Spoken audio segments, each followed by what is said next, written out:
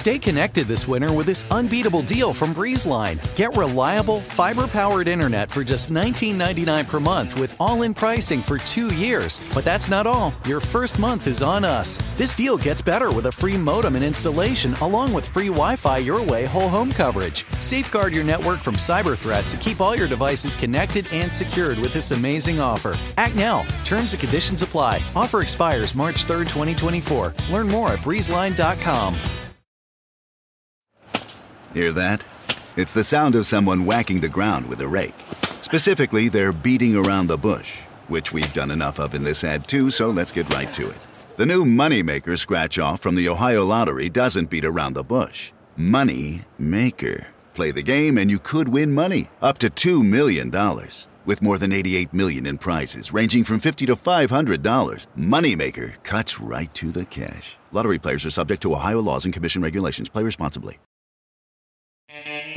Hey, what's up, everyone? How are you? Ben Kissel with Marcus Parks. Hi. So, exciting news. We're getting some, what do we call it? Advertising, right? Not products. Not products. But we are going to get some advertising, and in order to help us out, it would be awesome if you could click the link in the description of this episode. Fill out a little survey so we know what you want, so the advertisements can actually be worthwhile and not drive you completely insane. And the information is confidential. We don't take emails or names or anything. You're not going to get on any kind of weird list or anything like that. Yep. It just helps us out.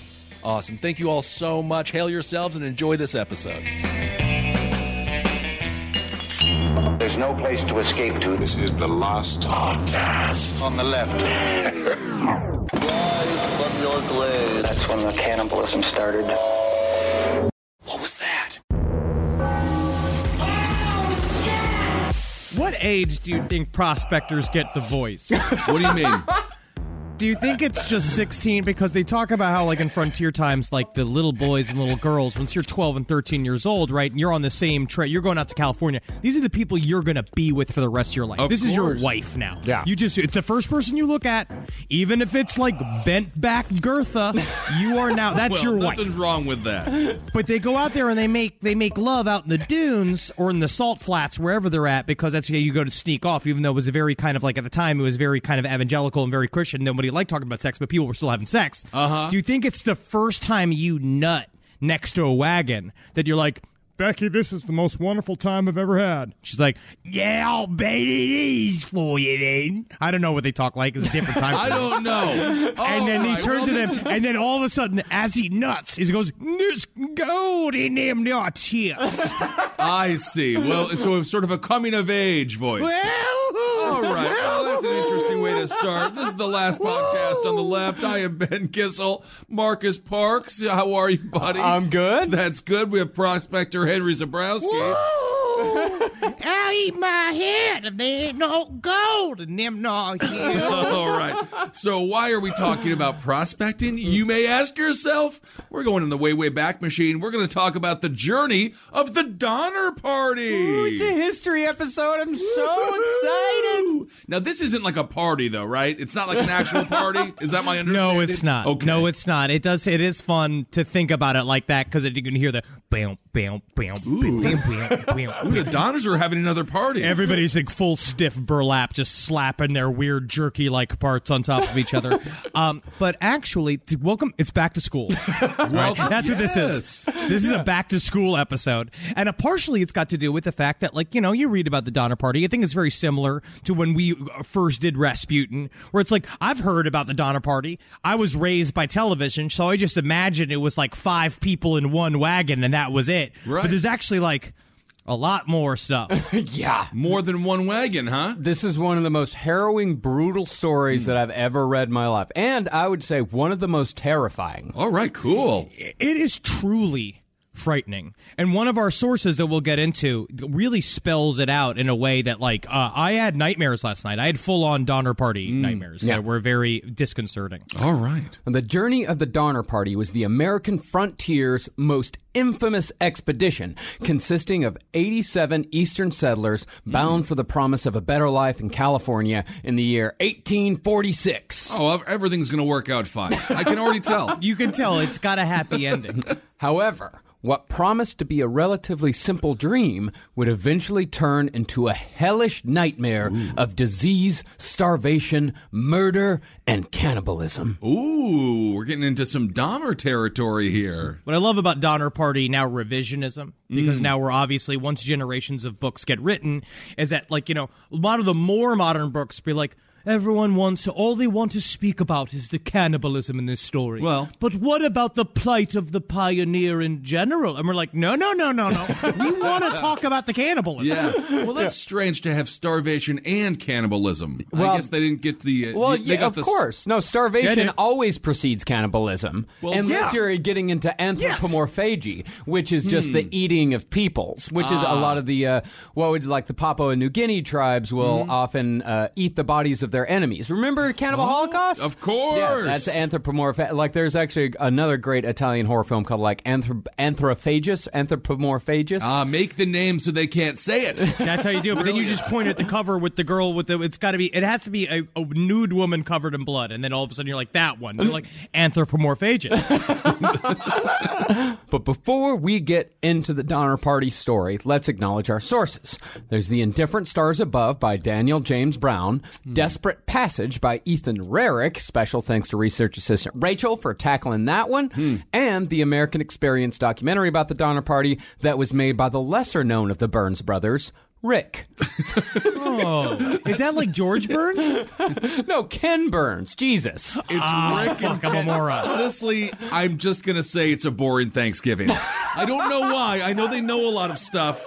This is a metal story. Yeah. This is a very, as we get into this, you're going to see, like, because that's a part of it. It's like, it's very, very intense. But I feel historians always want to do the thing where every video about the Donner Party starts with the prairies. Once filled with the buffalo, wild, prancing buffalo. Their sight here was once absolutely amazing. Get to the cannibalism. Can you get to when they eat the people? You are being uncouth, sir. That is not the most interesting part here. Do you know that the buffalo, there were many here before. Now there's only 10, 11, 12. When do they kill each other? By the way, The Indifferent Stars Above is fucking fantastic. Okay. It combines the harrowing story of the Donner Party with other stories of survival and the sciences behind the whole catastrophe. Cool. It is a brilliant nonfiction book. And it's also interesting if you're interested in frontier America, but we're not going to get into a ton of that because as fascinating as Wagon Manifests are to me, I would imagine that's not why most of our listeners are here today. Well, if you want to know a lot about that culture, watch a great movie, Shakiest Gun in the West. It stars Don Knotts, and it is full of humor, and it's incredible. Well, absolutely. If you want to go to Williamsburg, Virginia, and spend a day, that's great. Go there, but that's not what this podcast is going to be. And I want to say thank you, Marcus. You did hold back because there was a part of me that was a little afraid as soon as we started up being like, this podcast, this episode just can't be about, like, all the different types of shovels that they use. Yeah, you guys were arguing about that, and I was like, I kind of want to know the different types of shovels. If you want to know, read The Indifferent Stars Above. There are many a Wagon Manifest on there, and it's fascinating to know exactly what they brought with them and what they had to jettison along the way. And Williamsburg, Virginia has absolutely nothing to do with our episode here. If you really want to know the history, go to Independence, Missouri. Absolutely. I don't know. I was never a frontier boy. I was never one of those that was a big, like Old West kind of person. I like sci-fi. I like robots. Yeah. So, but the idea is now going back, and that's why Westworld was so good, because it, for me, brought all the learning together by making the cowboys robots, and now I'm interested. Right. You might like this great Will Smith vehicle, Wild Wild West, if you're really into that. See, the frontiers people, like, these are my ancestors. Okay. Like, these are my people, the ones that went out west just cause. Yeah, because they fucking wanted to. And also, they probably had no choice, because even my ancestors that came to America the first time were probably criminals. Yeah, of course. And naturally, when they're in their little wagon, they're like, man, it's really cracking in here. I think we're breaking a wheel. And they're like, no, that's rickety Steve Parks. Every time he moves, it just sounds like the earth is breaking.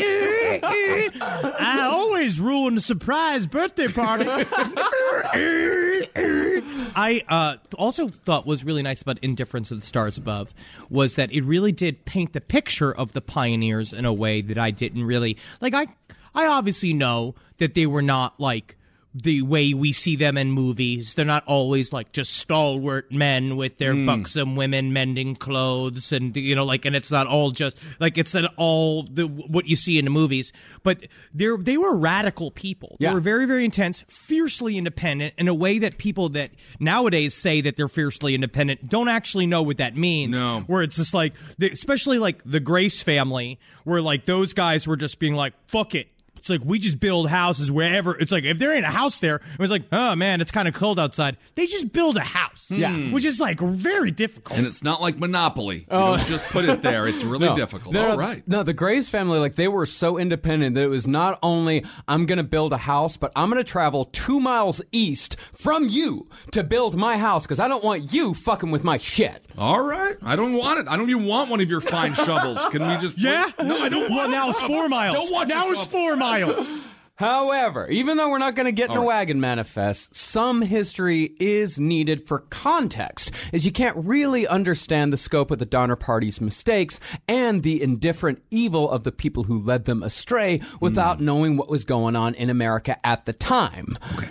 So America in the 1840s was beset by a crippling economic depression and outbreaks of typhus and malaria. Long before anything west of Missouri was more than what was then known as an unorganized territory. Well, unorganized territory. It seemed to be pretty organized by the people that were living there already. Right. And we went and kind of just occupied. But a part of it, too, was that they were so nuts. People were just so hardy, where they would just be like, yeah, one of the problems of moving with Ohio territory is you get the Shakes disease, which is that you'd go out there and they'd live in the swamp and they get bitten by mosquitoes, and they're just like, and to them it was just a matter of course, is that if you lived in Ohio, eventually you got a disease where you just violently shake with fever, like, and it would come back and forth, like it would come back 3 or 4 times a year and be like, oh, there goes Grable's now. And it's like, Grable's like, morning. And then he's like, you see his eyes go. And he just starts, and it's like, oh, it must be time to pick the rice fields. Like, they know that. And they acted like it was fine, like it was normal. But it turned out it was rampant malaria. Yeah. Sure, yeah. So to escape economic hardship and disease, thousands of settlers traveled west to California and Oregon. And since some of these lands were at best vaguely ruled by governments thousands of miles away, some looked at what Texas had done just 10 years earlier and said, fuck, I can do that. Oh, sure. If they did it in Texas, they can do it anywhere. That's not true. Texas got a very special spirit. Yeah, I know that. We I love absolutely Texas. do. I know it. Now, one such man was Lansford Hastings, a former lawyer turned explorer who had written a book called The Emigrant's Guide to Oregon and California. How bad do you have to fail as a lawyer to just have to be like, I gotta go out west? Well, it's straight up just being like, he must have really screwed over. I'm an explorer now. Like, the idea of that you just leave and ramble and then you're an explorer, and it's just like, there's got to be some kind of desert rat out here that needs a lawyer. One of you's got to have committed some kind of murder. But this man, you can say, yes, he's evil. Yes, he's exploiter of many, many different types of people. Yes, he was a person that viewed the dollar bill as over any sort of loss of human life. But technically, Lansford Hastings, these are the type of guys that really made this country. Mm-hmm. They actually were. I mean, they were the ones that got them all out there, and we're going to get into how they did it. You know, while that Immigrant's Guide was helpful in some respects, Lansford had an ulterior motive for writing it. See, there were a fair amount of white settlers trickling into California, but Lansford wanted more. His goal was to flood California with whites, overwhelming the existing Mexican population with sheer numbers, effectively spawning a bloodless revolution. Now, are they all actors, or why are they going out there? That's a little wild. Well, the East, what it was with the East is the East was spoken for. All of it was like, it was overcrowded. All of the land was pretty much spoken for. It was rampant with typhus and malaria. Typhus was a huge problem. And so people were just kind of going out west. But not a lot of people more people were going to Oregon, you know, the whole Oregon Trail bullshit. Right, the video game. Yeah. A lot more people were going to Oregon, but Lansford, he wanted people to come into California because even though Texas had gained their independence from Mexico 10 years earlier, it was very, very bloody. Interesting.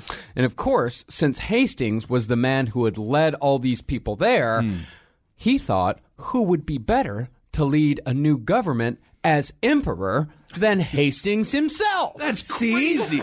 You know what makes you super appropriate for the job is if you have the idea. Yeah. Being an emperor starts with an idea, and then all of a sudden you secret your way all the way to having a little crown. And even if you're just emperor of your man cave, that's all you need. It's like when Dick Cheney was actually in charge of finding the vice president for W, and then he was just like, Yes. I'll do it. Thank you, Mr. Cheney, for all the hard work. What a search. You know, he got one of those divining rods that he was just like, no good.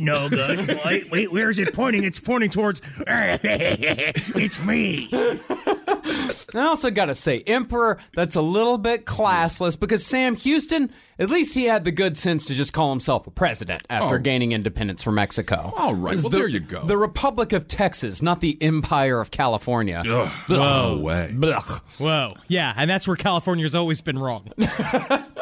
But if Hastings wanted his flood of whites, he had to make California sound like an easy street paradise. He said the road out west was not without its dangers, but it was still smooth, and that nobody had to worry about Indian attacks anymore because all the Indians were dead from disease. In fact, the entire ground around the abandoned villages were carpeted with human skulls, and he touted that as a positive. I can see your great uncle getting up one day and being like, we got to go. Pack up the wagons.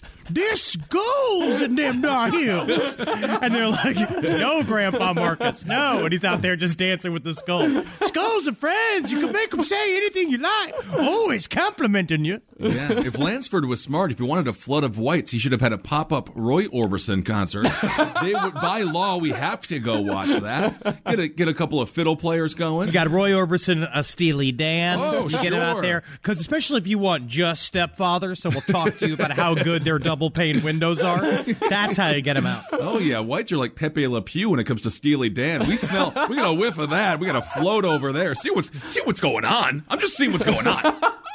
Well, Hastings also had a little secret weapon, something that was mentioned so briefly in his guide that one could almost consider it an Easter egg. Hastings' book told of a then unknown shortcut to California. Because they used to have to go all the way around, right? Yeah. They had to go like up north and then back down. They had to go through pretty much like Wyoming, kind of dipping in Nevada a little bit. And then the Oregon Trail would continue off north and go right. And then the trail to California, like down to Sacramento, would go left.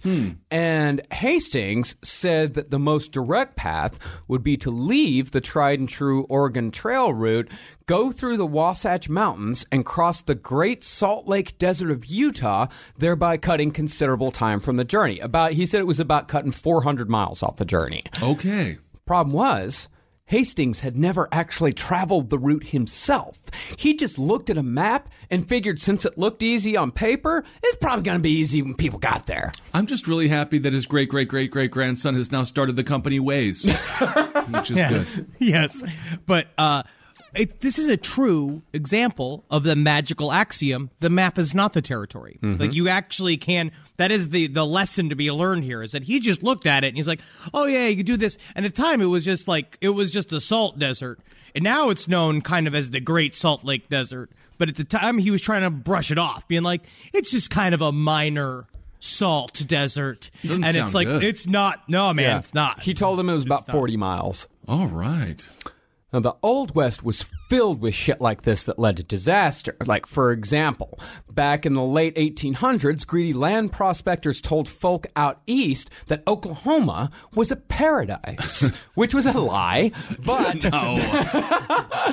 it's fine. It's fine. Beautiful, but they made it sound like it was the best farmland that ever existed. So that led to oversettling, and oversettling led to overfarming.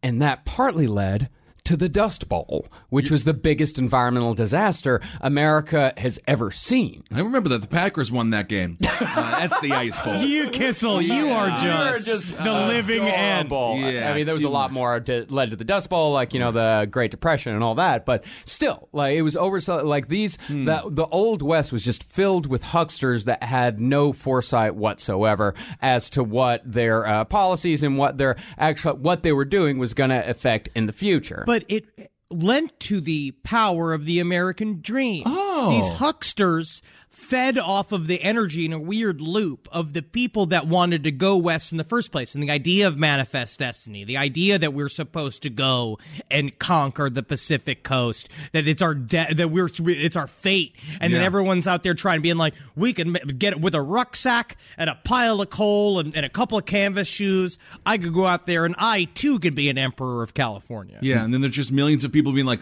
we're already here, sir.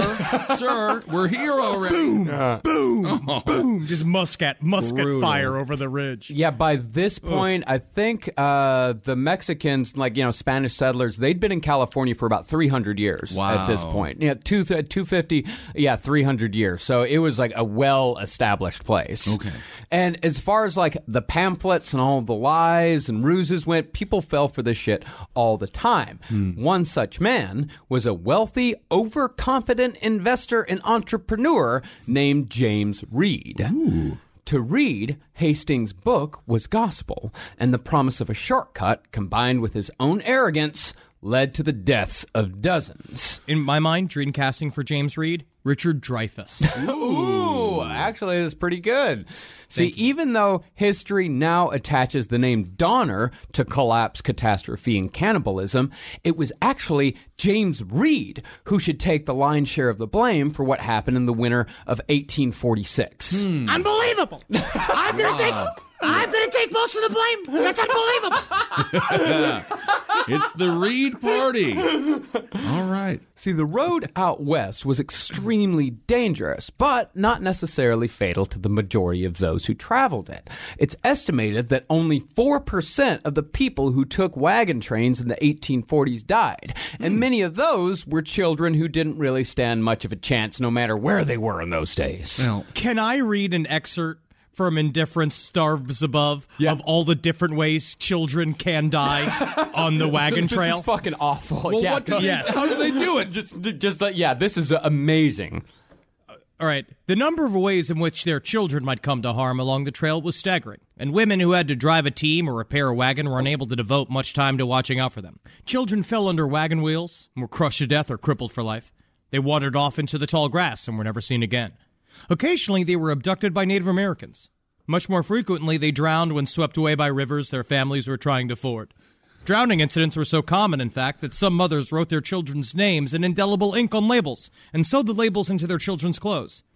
It didn't prevent them from drowning, but it sometimes allowed the grieving mother to identify a body that has been in the water too long. Children were bitten by rattlesnakes, struck by lightning, trampled by unruly oxen or horses, pummeled by hailstones as large as turkey eggs, and shot by the nearly daily accidental discharges of the guns that their fathers carried. They died of measles, diphtheria, whooping cough, influenza, tuberculosis, typhoid fever, malaria, infected cuts, food poisoning, mumps, and smallpox. The one that I'm not really sold on is they just walked into the tree, or they just walked into the grass. Yeah, dude. And then the parents were like, "There's no way we can go in there. Yeah, we're doomed. Yeah, no, he's just lost forever." It's not. There's no way we're gonna go in there. You can't imagine the vastness of these lands. And I could absolutely, like, when we were kids, and we'd say like, we're going off into the pasture. We'll see you later. Sure. There was definitely like trails and areas that were like, you stay in that area. Watch out for rattlesnakes. Right. But that's the thing, is that a child could very easily become completely lost, and you just never, ever find him again. I can absolutely see this happening. It could be a fun adventure for that kid, though. I mean, it would be a fun adventure until, they starved to death or were just, killed by a rattlesnake, or, they eventually would starve and then they'd probably collapse, and then a coyote would probably find him and then eat him alive. You ever see Jungle Book? Jungle Book is a different story. He was taken care of by the animals. We had indifferent animals. Our animals are not like Jungle Book characters. They show up and they're like, "Oh, that's funny." They'll be your friend for a while, and then all of a sudden they're just chewing on your fucking belly. Right. It's like if Mowgli was just skeleton. Well, as I said, 4% of people died. To put that into perspective, that was still, by my calculations, about 20,000 bodies buried or just simply left on the trail, hundreds, if not thousands of miles away from a doctor. But to be fair, It's not like a doctor would really help that much anyway. No, dude.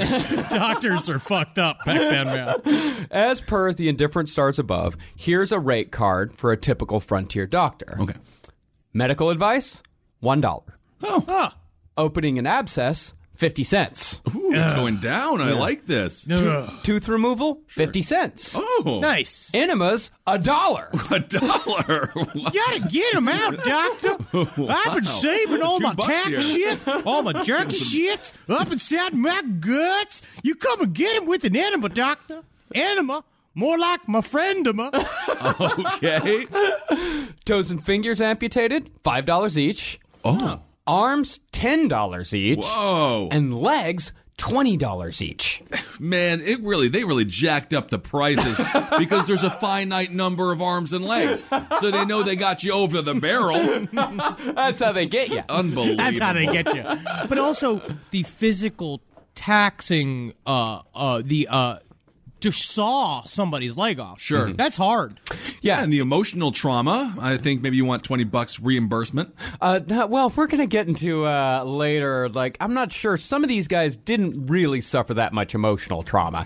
But if you really want to hear what this was like and what the amputations were like and the type of tools that they used, go back and listen to our, I think it was Battlefield Ghosts episode, where we got into what Civil War, like, field doctors would have to go through to amputate limbs and such. It's not like the Hurt Locker.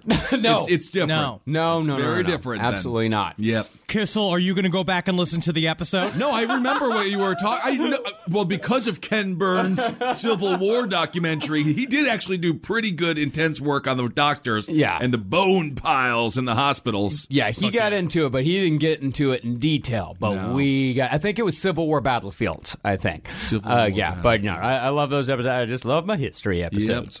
Yep. And the Donner Party, they were not the only ill-fated wagon train. And most of the ill-fated wagon trains met with disaster because of shortcuts. One ill-fated wagon train, led by the brother of the West's most famous mountain man, Joseph Meek, left a trail of shallow graves in its wake, stacked 6 bodies deep in some places due to a typhus outbreak. Okay. What is typhus? I don't know. I know it causes fever, and then I think it causes fever, and then your brain essentially boils, and then you die. Yeah. Cool. They just Fuck yeah. Yeah, it's just one of those fucking awful old-timey diseases that probably were... I know it's caused by extremely unsanitary conditions, which is why it happened in wagon trains a lot. Like, say, if society were to collapse and we were to go into some sort of post-apocalyptic scenario, typhus would make a huge comeback. Well, I hear if you get the vaccination for it, you just get it. And that doesn't make any sense to me. I am picturing the former pro wrestler Typhoon. Yeah. Every time I hear typhus, I just think of a fat, hairy man in a onesie. But I think it's good for you because then it keeps you could be scared of it. You can see why they were scared of it. Is that imagine Typhoon showed up in the middle of the night while they were all asleep and just killed all the kids. Okay. Well, more than 50 people died on the Meek expedition. Actually, more than what died on the Donner Party. Really? And even that wasn't as bad as another typhus outbreak that killed thousands in the gold rush of '49, when so many people died along the trail that you could find a grave every 200 feet in some stretches. And sometimes, when the man of the family died and the rest of the train couldn't spare anything to help, or their weight in the wagon was too much for the oxen to pull, the wagon train would just leave the women and children on the side of the road, just hoping that they could survive until the next wagon train came along. Oh, that's definitely going to happen. They're going to be totally fine. That's where you want to be. The societal structure was very interesting because it's true, because it was a sexist society, especially in the 1840s. Women were just viewed as either, they were essentially housekeepers, unless some husbands, obviously people really did love each other and there were good families, of course, like that. But as soon as your husband was dead and you were a free agent, it's not like a Bobby Bonilla wherever it's clamoring to get you. Right. Thank you for the mandatory Bobby Bonilla reference. It is like you're just stuck on the side of the road, right? And people have to, out of their goodness of their hearts, take you on. And a lot of times, because it was also very interesting how the dichotomy between men's experience on the road versus women's experience on the road, where women have way more of a common experience and they would sit and talk and share information, where men were obviously they were more bristly and protective of their privacy and wouldn't speak. So a lot of it was just very like you were just kind of left your own to hopefully a coven of naughty like women from somewhere in St. Louis that were just leaving their husbands found you, and then you had to go wash each other in a stream. I don't think that happened too often. Little known fact, though, the gal there with her kids, side of the road, that's where they were left. They started their first Tim Horton, and Tim Horton now, you'll see them at most rest areas, does have a Tim Horton for you. It's the only place you'll see them, actually. I've never seen a Tim Horton not on the side of a highway. I saw they were all over the place when we went to Canada. Yeah. In Canada, that's where they are. That's their home. That's where they belong. Well, leaving the women and children on the side of the road, I mean, that's not that makes it sound like the wagon trains were some sort of cruel machines that would abandon people at, the very first opportunity. They made every effort they could to help these women and children. But you had to make, at some point, these people had to make a choice between their own family and other people that they'd probably known for a week, 2 months at most. Right. Like a lot of these people were strangers up until like they hooked up at certain choke points. Well, maybe do the National Lampoon's Vacation move, strap them to the roof. That's what the kids might like going on the roof. But no, that's the thing, is that a lot of times what they would do is the wagons would be pulled by oxen. And of course, like these oxen, this is for a lot of times, like it's a 2,500 mile journey. And so the oxen could only pull so much weight. So a lot of times they would let the women and children walk beside the wagons, and they would just fall further and further and further behind. And then eventually it would just be like, all right, see you later. And then when they get to the camp at night, sometimes they would catch up and then they'd see them. Sometimes they wouldn't. And then they were just gone forever. All right. Yeah, dude. Fucking rough out there. Yeah. For people. It was not easy going. No. But that was the 4%. The 96% of the people that survived, at the very least, followed one very important rule. See, the most popular jumping-off point for the journey west was Independence, Missouri, and it seems like you couldn't turn a corner without a well-meaning doomsayer telling you to never set out for California later than April 1st. Well, I couldn't help but notice you got a wagon all full of your stuff there. It's nice. Yeah, it's great stuff. It's filled with corn. A lot of shovels. You got a nice stove in there, looking heavy. Yeah. You look at a calendar recently? I don't even know what a calendar is. Oh, that's funny, because I just invented it. It's April 5th. Oh. You know you're fucked, right? Oh, man. I'll be here taking this corn, because there's corn up in them there wagons. And I'm going to take it and put that corn so it's up in my wagon. All right. See? You get to shovel. Yep. I'm going to get back to eating my Vienna sausages.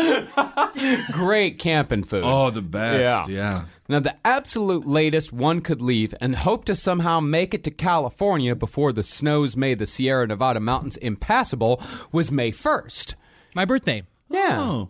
And remember James Reed, the arrogant guy with the guidebook and the shortcut, and thought everything was going to be hunky-dory? Mm-hmm.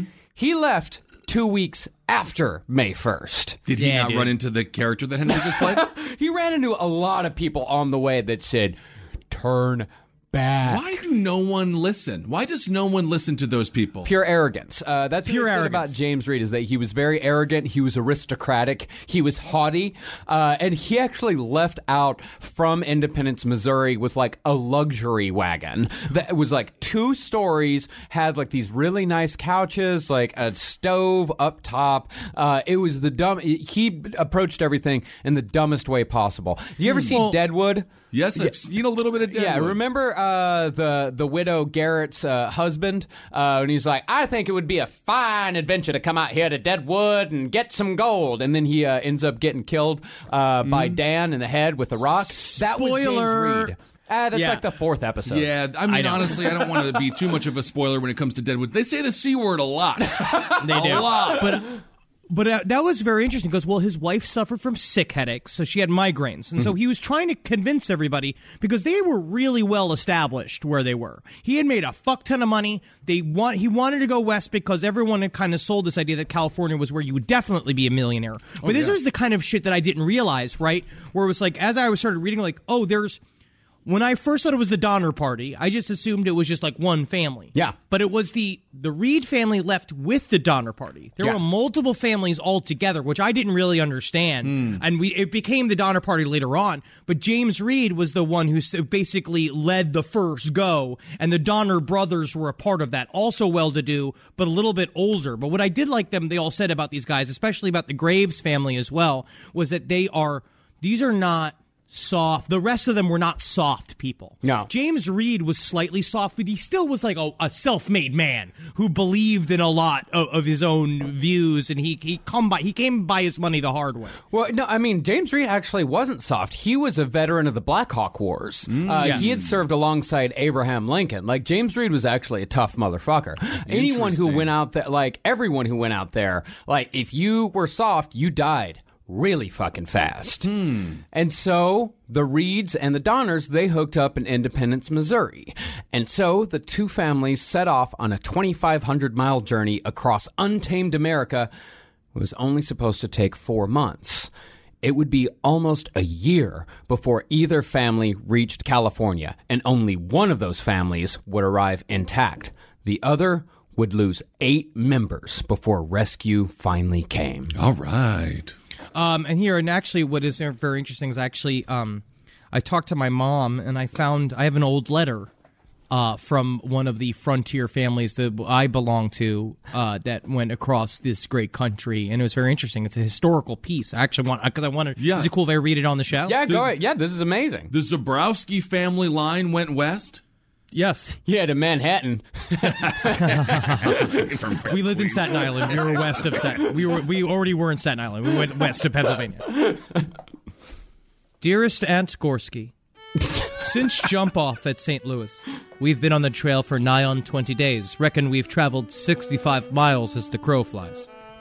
Nug supplies are holding. That old man Cracker says we're about to be amidst some groovy rocks that got some swirls on them, so my cousin and I are afeared the Nug supply may dwindle before the sweet embrace of Oregon territory, then on to Alta, California. We are excited to see Mexicans and are assured by many that they do not have horns and poison sacs, as some of the older members of our party have read in scientific papers. When the food supplies dwindle, I have already chosen our teamster, John Dundlemore, as the subject of my hunger. Many are insisting I am mad by choosing this man this early, some so passionate in their cause they say I should, quote, have my berries smashed by a rock. But every day I see John tugging on our wagon, his rump flexing in the Utah sun, his brow wet with exertion, much like a moist roast that you would make, Aunt Gorski.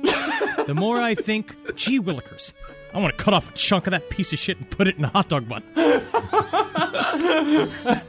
What was the name of the relative that wrote that wonderful letter? Henry Zabrowski Sr. Whoa! Henry Zabrowski Sr., 1846. All right. They were classy. They were classier back then. They were. Hear that? It's the sound of someone whacking the ground with a rake. Specifically, they're beating around the bush, which we've done enough of in this ad too, so let's get right to it.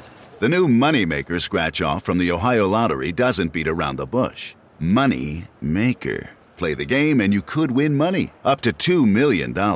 With more than $88 million in prizes, ranging from $50 to $500, Money Maker cuts right to the cash. Lottery players are subject to Ohio laws and commission regulations. Play responsibly. McDonald's presents Burger Reviews by Hamburglar. Today's review, the hotter, juicier classic burgers. Mr. Hamburglar. Robble, robble.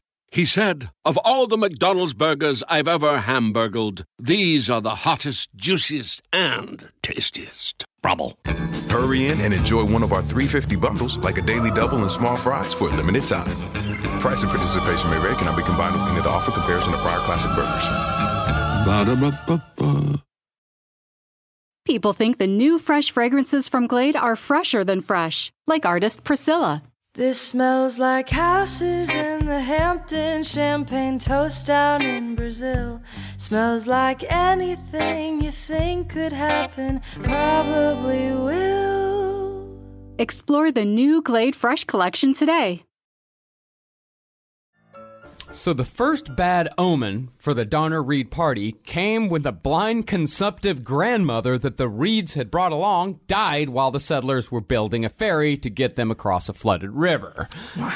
She didn't want because she's like, I don't want to die, with my parent. Like, if you leave, I'm never going to see you again. I'm going to die anyway. Just bundle me up into a wagon, and then I'll die eventually, and then just fucking throw me in a hole. We got to think about space here. There's not a lot of it to go around. Okay. It was a pain in the ass, and it sounded like, honestly, her death was a bit of a relief, but everyone was also very sad because the children would go and look upon her bed and wish she was there. But, that bed was probably pretty gross. Oh. This old woman just hacking up blood, just bouncing up and down on the trails. Kill me, like you begging the kids. Yeah, I don't want to think about the beds too much. Well, this whole mess, the ferry and the funeral for the old lady, who is definitely never making it to California, that set the Donners and the Reeds back 5 days, which wouldn't have been a big deal had they left on time.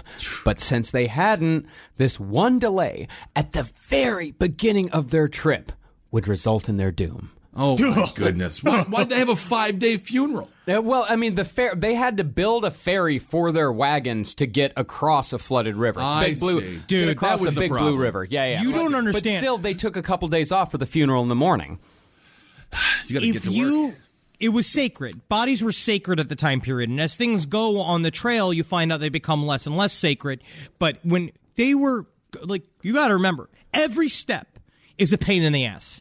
It is, if it was raining, they're up to their fucking knees in mud. They're having fun for a while, but eventually it gets immediately like, what is this shit? If you have to go over any sort of hill that the ox can't get over, you got to get the ox over one at a time. Then you have to go and you get their wagons over, where it's like you have them hitch it up, where you save two that will go over the ridge with the wagon on it. Then if you get to a river that you can't go over yourself, then you got to build a whole fucking thing to float the wagons on, and you gotta build it. It's not there. Right. You can't go to you're not Elon Musk. You can't just pull a thing out of your behind like you're a fucking Looney Tunes cartoon. All of a sudden you got a fucking inflatable raft. Yeah, I would have stayed in Oklahoma. Yeah. That's my official decision here. Well, you would have had to go south.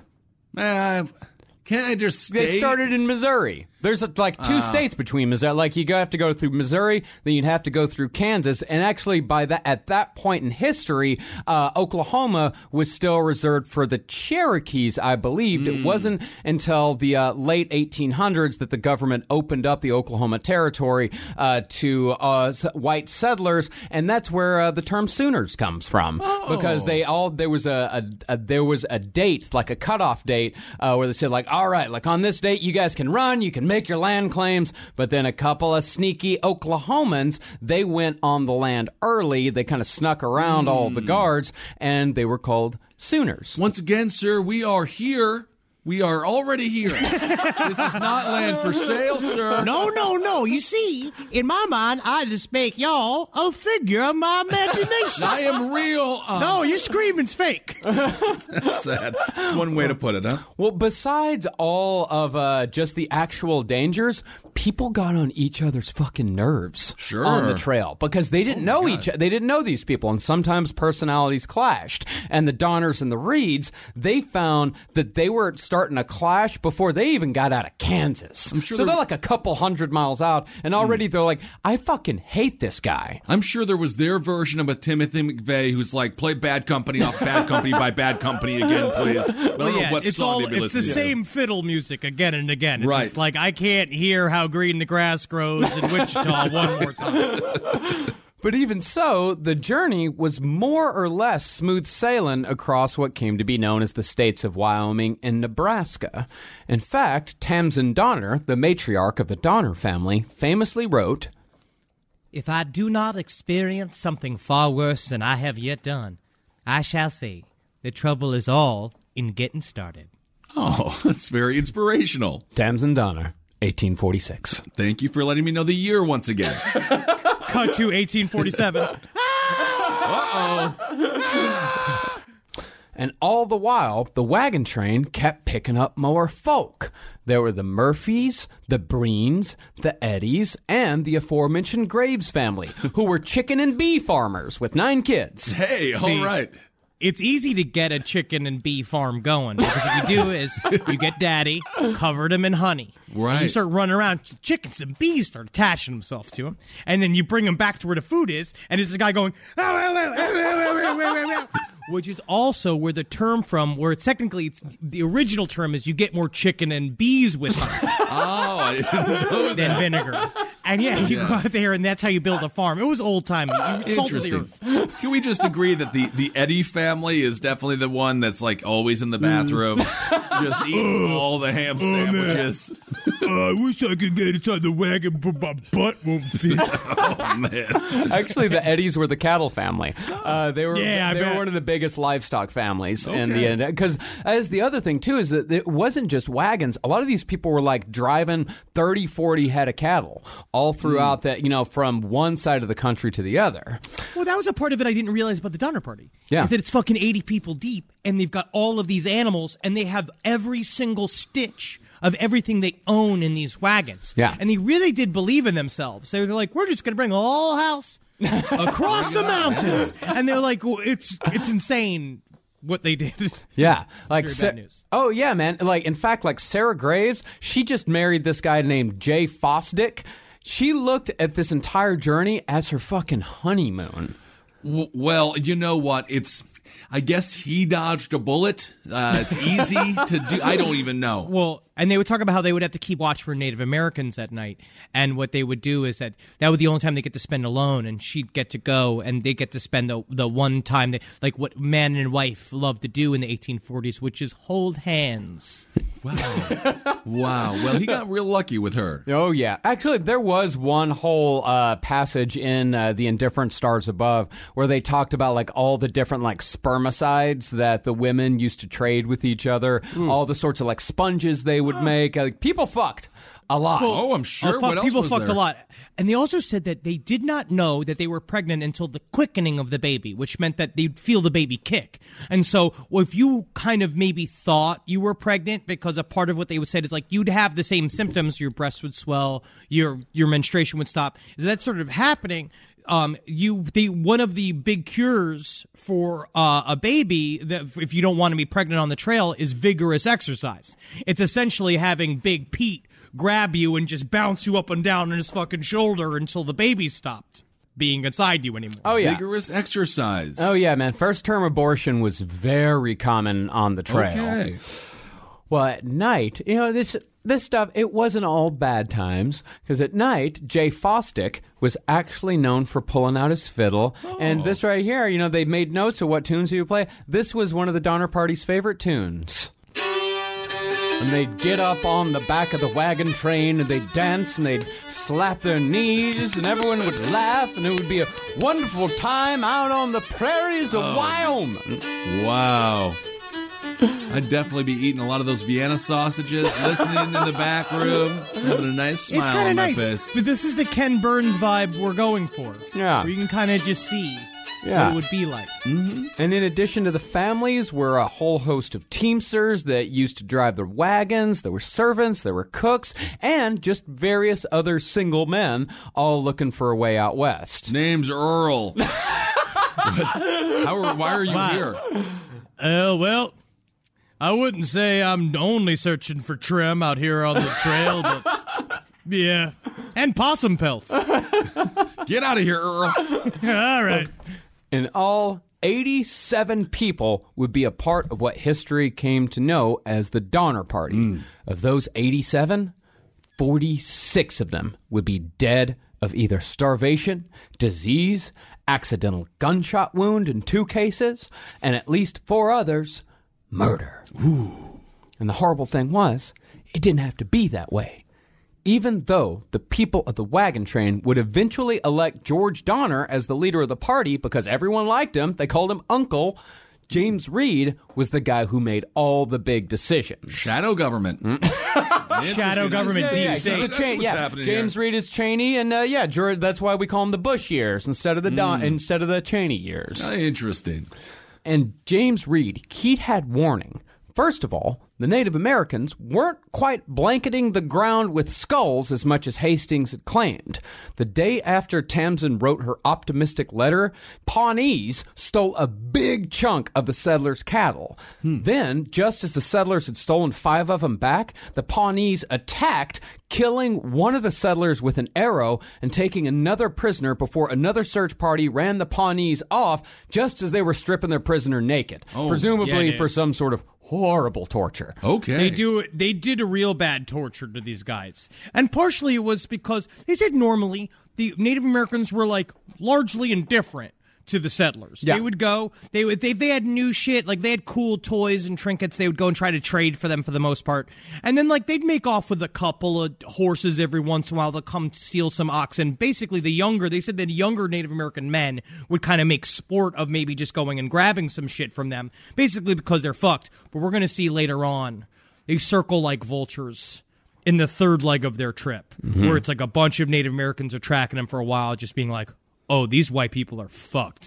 Let's get their stuff. Yeah, but then later on, you can see how helpful that certain tribes were to the settlers. Because really, that is really something that another episode that I really want to do later on is just pretty much like the Old West, like the Native Americans in the Old West, and the difference between all the different tribes. They were as different from each other as countries are to us. Some very aggressive, could be extremely cruel, and some very peaceful and very helpful and loving to anybody that came across their paths. Now I'm just really excited to play the new Red Dead for PS4. Yeah. Oh, yeah, man. Yeah, I'm real excited. Spider-Man's pretty good. Is it good? You should get Spider-Man. All right. He's just a teenager, and I feel I don't weird. He's celebrating not a teenager. teenagers. He's post-college. He's graduated. He's working for Octavius That's Industries. even worse. Okay. He's a 23-year-old? Well, after the Pawnee attack came the explicit warnings. On June 27th, Reed ran into an old friend named James Kleiman that Reed had served with in the Black Hawk Wars alongside Abraham Lincoln. What do you mean he ran into him and was like, what are you doing out here? Actually, yeah. Dude, on the here. trail. Yeah. You get out! What the heck? What are you doing? Like freaking Groundhog's Day? Ned Ryerson? James Kleiman from the Black Hawk War? You old so-and-so, get over here. How is that possible? Dude, I mean, Kleiman showed up, and he's covered in muck. And he's just like, Reed's just like, oh, we're taking the Hastings cut off to go take a look at it. I'm just going to make sure to do my Richard Dreyfuss. We're taking the Hastings cut off, and we got to see what they're doing up there. We heard it's a shark in California, and I know for a fact I'm going to go be a millionaire. And he's just like, don't fucking do it. Yeah, because Kleiman had just come through the cutoff. And not only that, but he'd just come through the cutoff with Lansford Hastings on Lansford's first trip through the cutoff since writing about it. And they came out on the other side like they were coming from California back into Nevada, and they got through it and they were like, oh, God, that was fucking awful. And they were just 2 guys on horses. And the Donner Party, that's like, I think 9 wagon trains or 9 wagons. And so Kleiman comes through and said, you cannot go through there with all these people with families and wagons. And that's the thing, is that Kleiman told him, it's like, there's a maze of canyons. That's the Wasatch Mountains. Then there's the horrific heat. That's the Salt Lake Desert. Then you're going to get to the Sierra Nevadas. That's craggy, snow-covered cliffs. And Reed, he just ignored this guy's advice. And this guy was like an experienced mountain man. He knew what the fuck he was talking about. But Reed just pressed on, calling the Hastings cutoff, quote, the Nair route. Yeah. It's the Nair route. Nair route? Like the time is nigh. Then meaning like it's like it would just be it was the soonest possible way it was the fastest possible way to get to California. I don't think so, buddy. Just listen to the guy who gives you the ominous warning just once in your life. Well, Reed's confidence was buoyed even further on July 17th when he received a form letter from Lansford Hastings. Okay. See, Lansford, he'd sent a rider up and down the Oregon Trail telling settlers that he was waiting for them at Fort Bridger and would escort them all through the cutoff. And that is somewhat to Lansford Hastings' credit, because once he came down and got through the trail, he's like, oh, fuck, these people aren't going to make it through on their own. Right. So he waited there. He hired a very intense mountaineer guy to help him go look. He goes, he wanted to go look at the cutoff of himself finally. So he went and he looked at it and he went, oh no, because you couldn't get wagons up there. Yeah. So he's like, what I'll do is, because I'm still trying to build a bunch of people to come my way so I can get people over to California, is that I'll take them through, and don't worry, I'll handle the whole thing. It'll be like, there's no way they'll fail with me in charge. And then it turns out he wasn't really good at it. That's the thing. He actually did make it through with him in charge. Yes, the other people did. Yeah. They made it. They did actually make it through. Well, we'll get into that later. But yeah, when Lansford was in charge, people did make it through. It was just when Lansford wasn't in charge that things didn't go too well. I don't know a lot about the technology of the time, but if you could create a giant robotic spider, like in Wild Wild West, perhaps now that would be the legs would be able to get over the mountains. That would be very useful. We're talking about a steampunk Donner Party, which would be an incredible anime. I would love to see. You'd think that, these people, they're on the Oregon Trail. You'd think they just keep going down the regular road at this point. Sure. Because if Lansford Hastings is sending back messages and saying, you need me to guide you through this, you'd think they'd be like, all right, well, you know what? We're on track to get to California by September. That's long before the snow starts. So we're going to get to California by September, so let's just keep going. Mm-hmm. But the thing is that everybody was really fucking sick of each other at this point. And they were pretty tired of being on the road. They've been on the road since, May? And it was now July. So they thought, all right, let's just take this unproven shortcut that we have been warned is dangerous, and let's shave about 350 miles off the overall trip.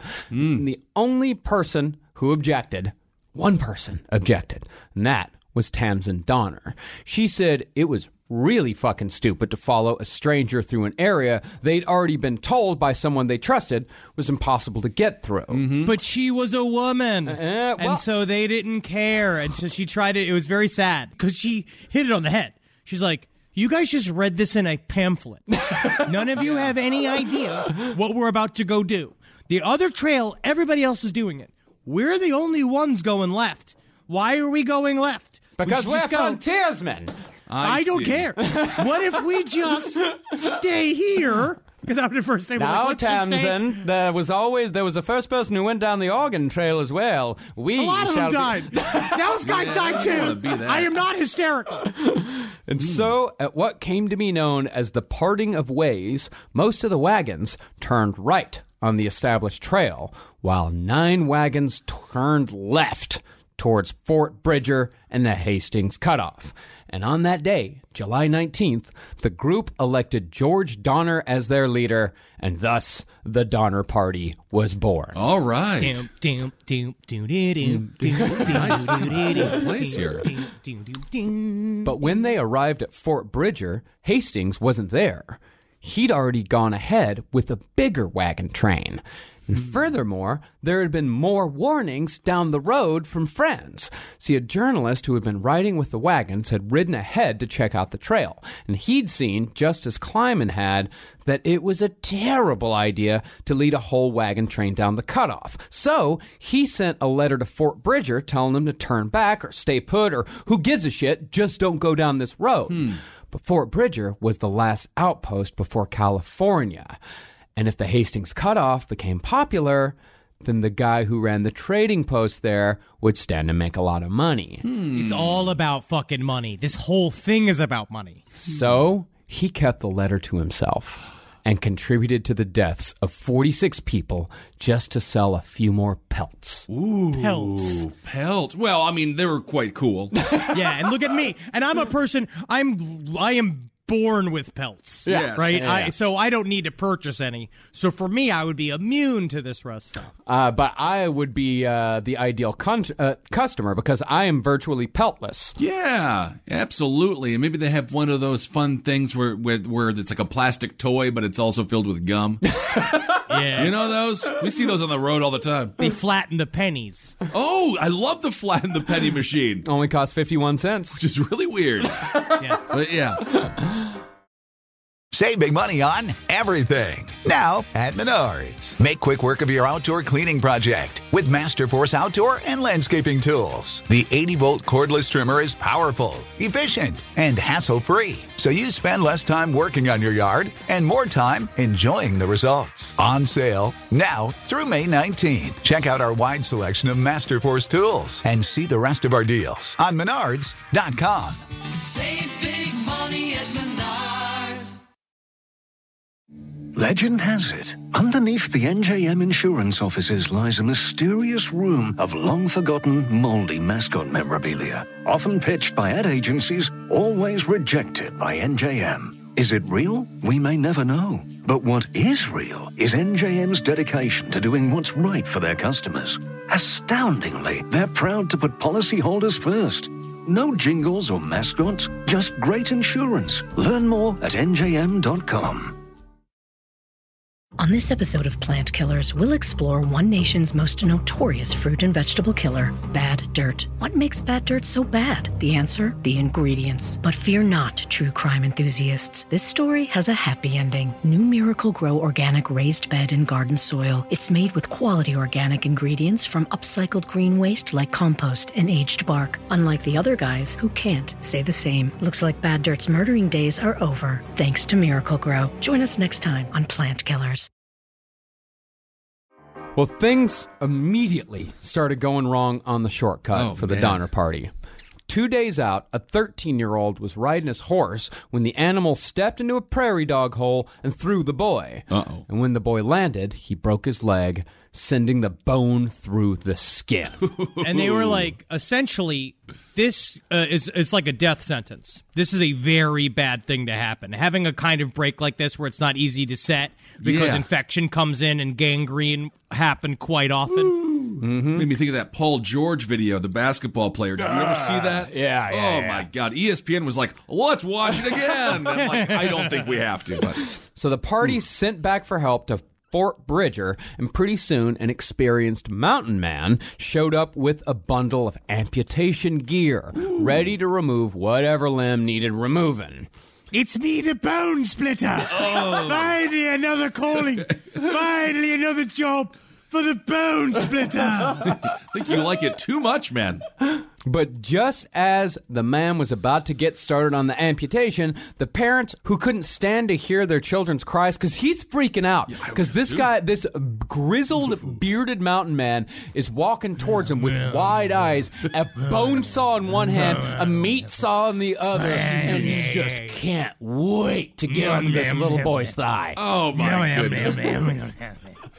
And so, because since the kid was screaming, freaking out, the parents couldn't stand it. So don't do it. We'll take care of it ourselves. Don't cut off his leg. And they paid him $5 for his time. And they said the mountain man, he left dejected. Because he was disappointed that he hadn't been allowed to show off his amputation skills. He worked really hard on those amputation skills. There was a bunch of chickens with no legs on his farm. I mean, he is really focused. Wait a second. You can't give a bone splitter blue ball. What am I going to do with this now? I guess I'll just go hack off a bunch of feeder cows. You know what? Honestly, it is a nice little methadone for me. As far as the ride went, it wasn't all that bad for the first few days, because Hastings, he was only a few days ahead with the larger train, so they were wagon ruts for them to follow. But then the Donners found a note from Hastings stuck in some sagebrush. And the note said that the road up ahead was actually pretty terrible, if not downright impassable. So they should send a rider up ahead to Hastings for advice on a better route. And the rider did find Hastings, but Hastings refused to come back.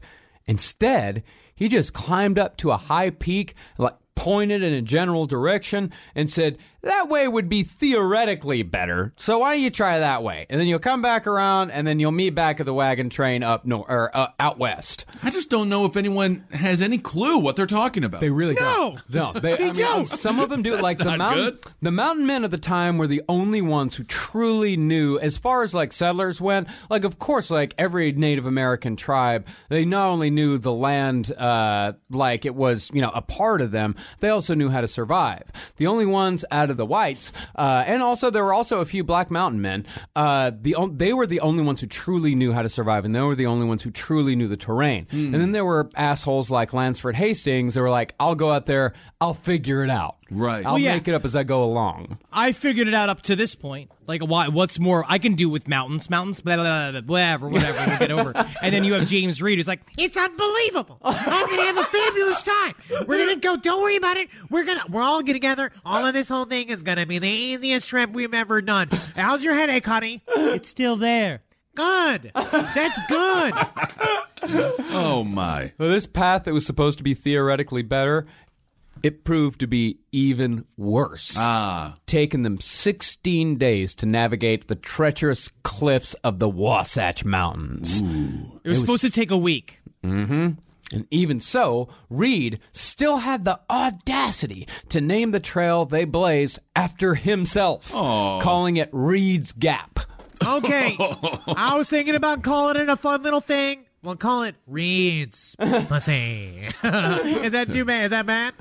I'm sorry, guys. I didn't mean to go blue. I was just trying to have fun with it. I'm trying to lighten the mood. Everybody's fighting. Wow, Reed's Gap. Reed's Gap. Oh, my goodness. But the worst of the shortcut was still to come. Eventually, they got through the Wasatch Mountains. Oh, now we're definitely in Reed's taint. Oh, man, this is getting really rough. Once we get to Reed's balls, I know we're screwed.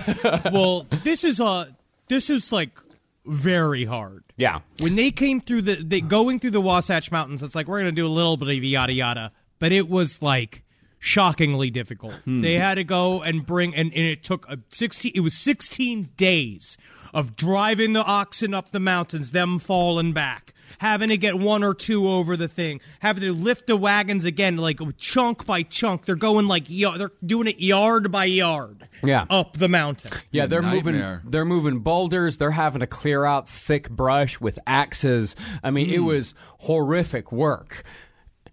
And when they eventually got through and they were able to rejoin Hastings' original trail, they found another note. Uh-oh. But this one was barely readable.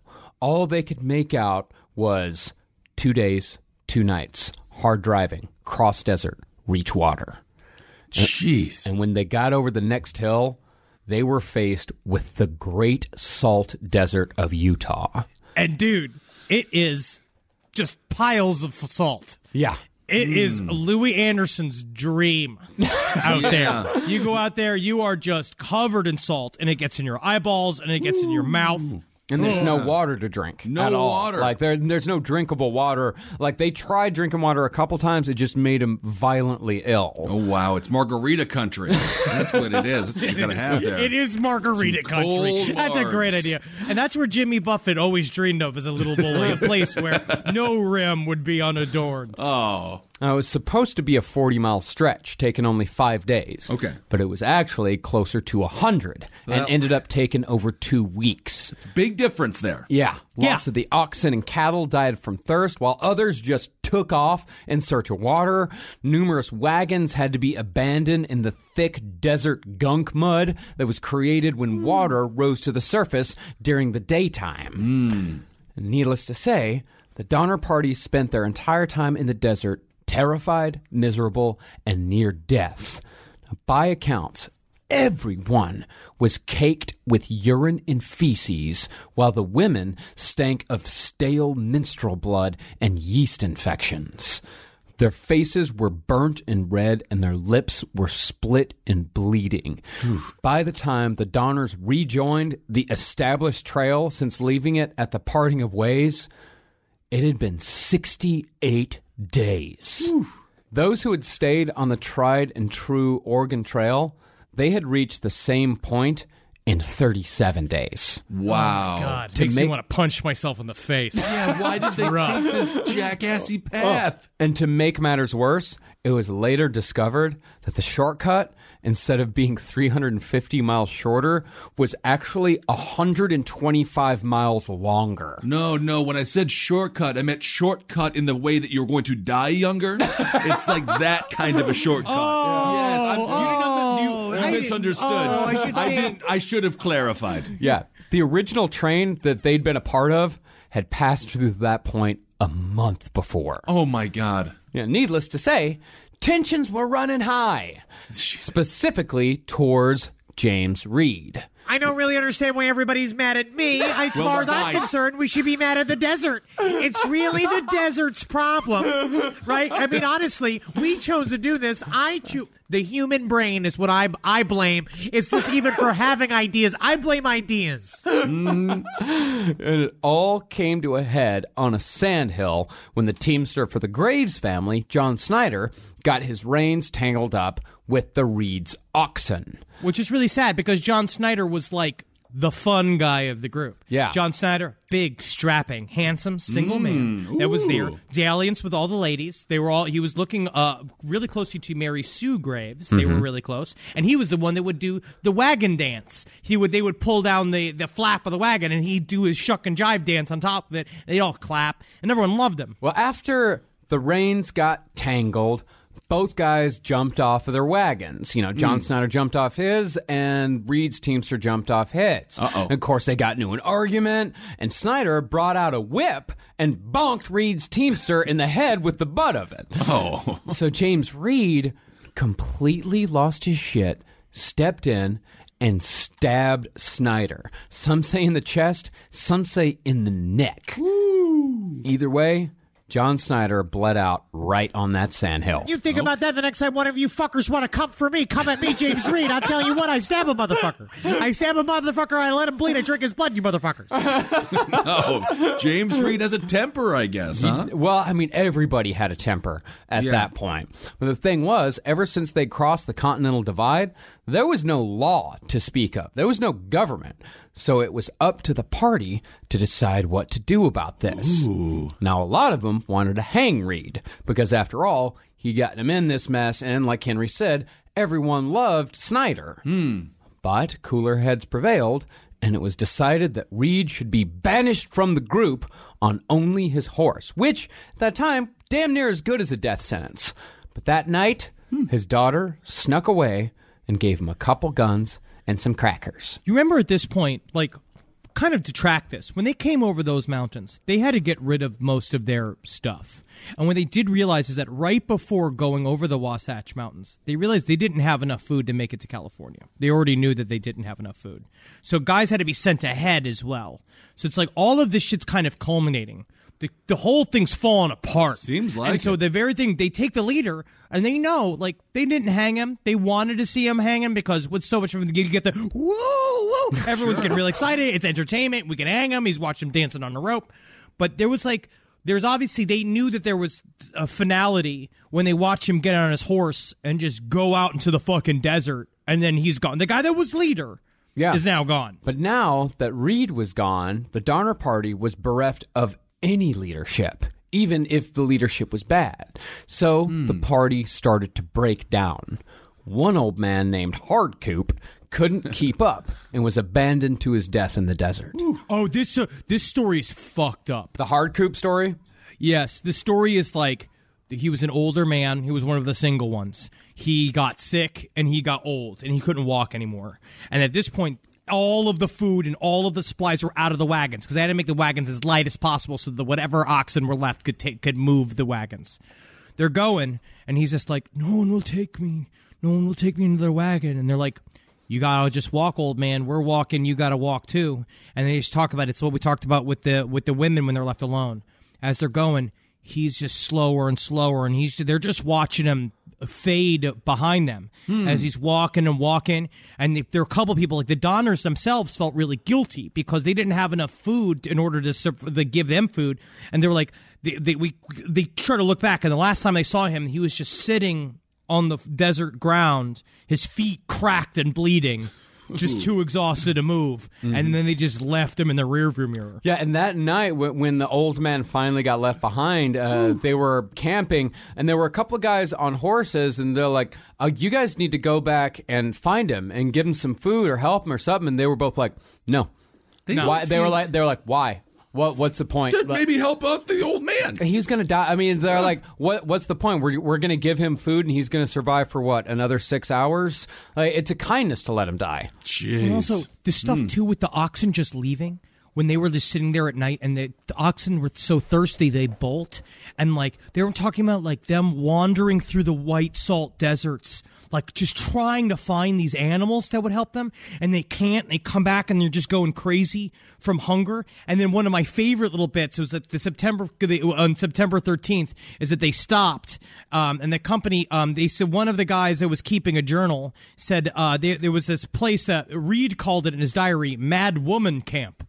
And he offered no explanation, but the only thing they can assume is that the women and the men had completely divided at this point, and that the women were just mad, just being like, fuck these men, and they went and they camped on their own, just all like, super upset, while fucking all of the men stood in silence, wondering what the fuck it is they're going to do. Well, after the old man was left behind, Paiutes started raiding their camps, stealing or just plain killing oxen and horses. Like, they just started killing oxen with poison arrows. I think they killed like 20 that way. Just cause they wanted to. Then they stole 30 head of cattle, and the settlers, at night, they could hear the Paiutes laughing at them from the cliffs, which is just fucked. Salt in the wound. It's fucked, dude. Yeah. Like, you could just hear like, you're just getting roasted. Yeah.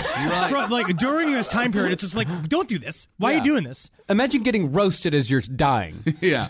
Now, what's so funny about this? Huh? What is so funny about all of this? It seems that that white man down there is so big that when he dies, they're going to need a separate coffin for his feet. Hey, I heard that, all right. Good God. Then the murder continued. Now, 2 settlers said that the Paiutes had killed a German named Wolfinger, but what they'd really done was murder him for his valuables when his wagon lagged behind. And this is another interesting thing that I didn't know about wagon trains, is that it wasn't like they were all in this really tight formation the entire time. Like, sometimes there'd be a span of like a mile or two in between the wagons. Yeah. They just all kind of knew that they would reach a point and they would all like kind of come back together like it was like kind of an accordion where it would stretch out during the day and then come back together at night. That is interesting, Marcus. Thank you for sharing that perspective on wagon trains. No, listen, it is interesting. So successful, and we had and Marcus just uttered the sentence. This is another interesting thing about wagon trains. Yeah, wagon trains are fucking fascinating. I'm still waiting to hear about the shovels. That's all I know. But now we're into wagon trains. There's 3 different types of shovel. There's your wife shovel, the one you fuck. There's your daughter shovel you use to dig, and there's your digging shovel you pay to dig.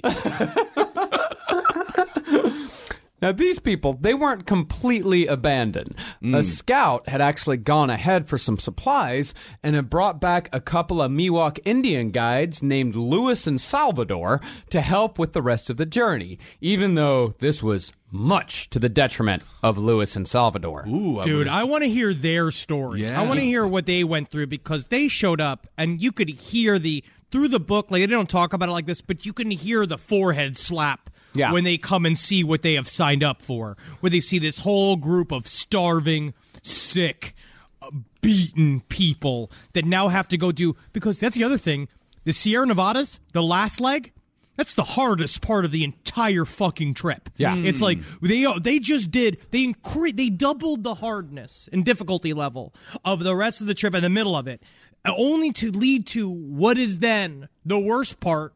3 weeks after they're supposed to be there. 3 weeks then they were supposed to be there, and that's 6 weeks after they should have been there. And James Reed had made it to California, emaciated and near death. The crackers had only lasted so long, but he had his gun, so he was able to shoot game. Now, James Reed knew that his party wasn't doing well, but he also knew that even if they got caught in the snow on the other side of the Sierra Nevadas, he thought they had enough livestock to hold them over till spring. No way. And when James Reed left, they did.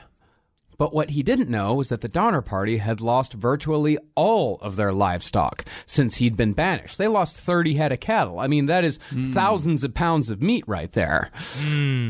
Now, James Reed still wanted to take a few men back through, but he was informed that the Mexican-American War had just begun over the annexation of Texas, and there were no men left at the fort that James Reed had arrived at to go back over the Sierra Nevadas. Oh, my. So Reed, if you'll remember, was actually a decorated war veteran, signed up for service and rode south to victory. So he just went to fight in the war? He just went to war. Okay, I'm reading the writing on the wall here. I guess it's time to go back to war. All right, that's fine with me. It's fun. I'm actually best at war. You guys are going to love me. I really know how to decorate a wagon. Wow. Well, Reed, I mean, he was a veteran. He was a decorated war veteran. He knew what he was doing. And I couldn't quite figure out exactly what Reed's motivations for going to war was, because people are kind of split on it. Like, it's either that he rode south to war in order, like, so he knew, like, as long as the Mexican-American War was going on, there weren't going to be men to find his family. So it's like, I must go and do my part to bring this war to an end. Right. Or it's like, well, family's not going to be through till February. Let's go to war. I got to fill my time with something. So let's go check out this war, see how it's going. Maybe a little bit of both. Well, one thing he said that maybe he tried to conscript himself to join the war to get men to come with him as a guarantee to make sure he has his whole family, but I mean, he fucked off. He's got such a great history of leading people to paradise. Well, meanwhile, the Donner Party had arrived at what was then known as Truckee Lake, near the site of modern-day Reno, Nevada. Ooh. And it had been a long, terrible journey, but the Donner Party had just one more obstacle to go, the hardest part, the Sierra Nevada mountains. Now, it was late October, which usually was fine, but the snow had already begun on October 7th, a month earlier than usual. They reached this spot, which was like a common grouping area before going over the mountains. And they said they woke up one morning and they saw that there was snow on the peaks. And everyone were like, oh, shit, we are not in good shape. Everyone got a ripple of fear went through the whole camp of what was left of them. Yeah. So an advance party tried to make it through the pass, but a sudden storm came in on their way and buried them in snow up to their oxen's chest. And before they knew it, they could go no further. They tried again the next day, but it was just too late. They had missed their shot by 2 days. Wow. They had no choice but to turn back, and there on the shores of what came to be known as Donner Lake would they pass into one of the darkest chapters in American history. Cool. All right. Yeah, dude. We have made you wait for dessert because next week we're going to be talking a lot about cannibalism. Well, I'm very excited because it's a topic. It's because a part of it, obviously, it's very contested as to whether or not the Donner Party actually did eat each other. And I think that it's then been since proven it is true. Yeah. A lot of people ate each other back in the day out of sheer hunger. We're going to talk about really what the harrowing experience it was to be stuck in the mountains while it's snowing for an entire month where you are not prepared for it. You have no clothes, you have no food, you have no shelter. You are just in cloth. And that's it. And then they build shit as they go. But to me, this is what gave me nightmares. I had nightmares about being stuck underground, covered in snow, while you're doing a fire in the snow. Yes. We've recovered this body. It's a Zabrowski. He's wearing his Big Johnson t-shirt. It's a satirical t-shirt that was very popular in the 90s with sort of juvenile children. You kind of a euphemism or puns related to their Big Johnson. Yeah, that's where we're going to pick up next time. You know, when the Donners and when the Donners go through, the Donner Party goes through the worst winter on record at that time. Wow. It is at every point. It is almost as if God wanted this to happen. It's fucked up. It's also a lot about the resilience of the human spirit up to a point, because a lot of these guys, especially the Graves are my favorite family of the whole crew, because I love the father. I love the father, Franklin Graves, who we'll cover a little bit more in the second episode. Man, oh man, though. It is rough to be the new boyfriend, which we'll find out. Yeah. All right, well, let's not give it all away. No, we're not going to give it all away. But it's this is among the most harrowing stories that I've ever read. Most terrifying and one of the most fascinating. We will next See, week. Kids, history can be fun. That's what we always say. Well, here's another interesting thing about wagon trains.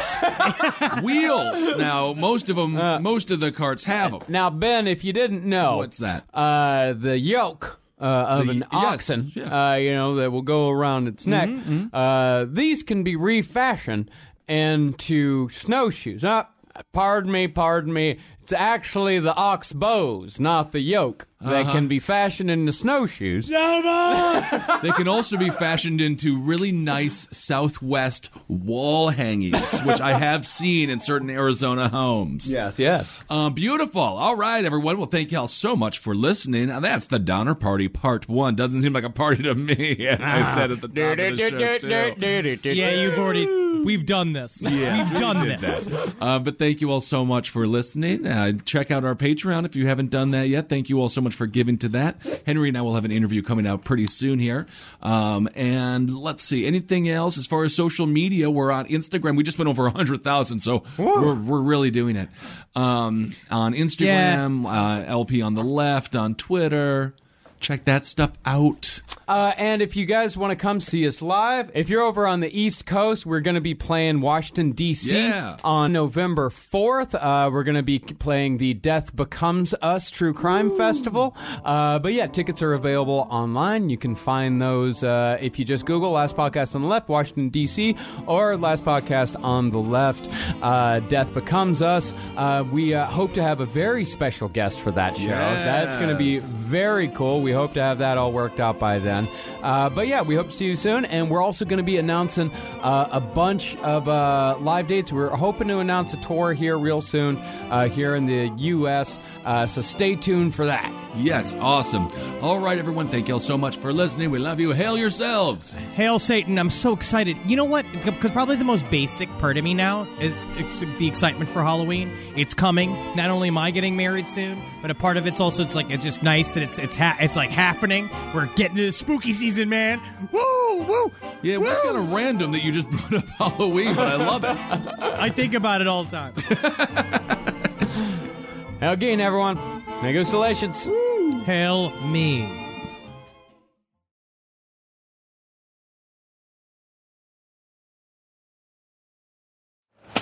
Hear that? It's the sound of someone whacking the ground with a rake. Specifically, they're beating around the bush, which we've done enough of in this ad too, so let's get right to it. The new Moneymaker scratch-off from the Ohio Lottery doesn't beat around the bush. Money Maker. Play the game and you could win money, up to $2 million. With more than $88 million in prizes, ranging from $50 to $500, Moneymaker cuts right to the cash. Lottery players are subject to Ohio laws and commission regulations. Play responsibly. Mom, I got the job in Manhattan. Do you have a warm enough winter coat? What about your car? I'm selling it with Kelley Blue Book Instant Cash Offer. How? I enter my license plate number, miles, condition, upload photos, and boom, an official cash offer from a local dealership. A cash offer instantly? Oh, did you call Aunt Stella? She's right there in Massachusetts. Mom, I literally just got the job. Not everything is as simple as selling your car with Kelley Blue Book Instant Cash Offer. Price it, fix it, trade it, sell it, KBB.com it.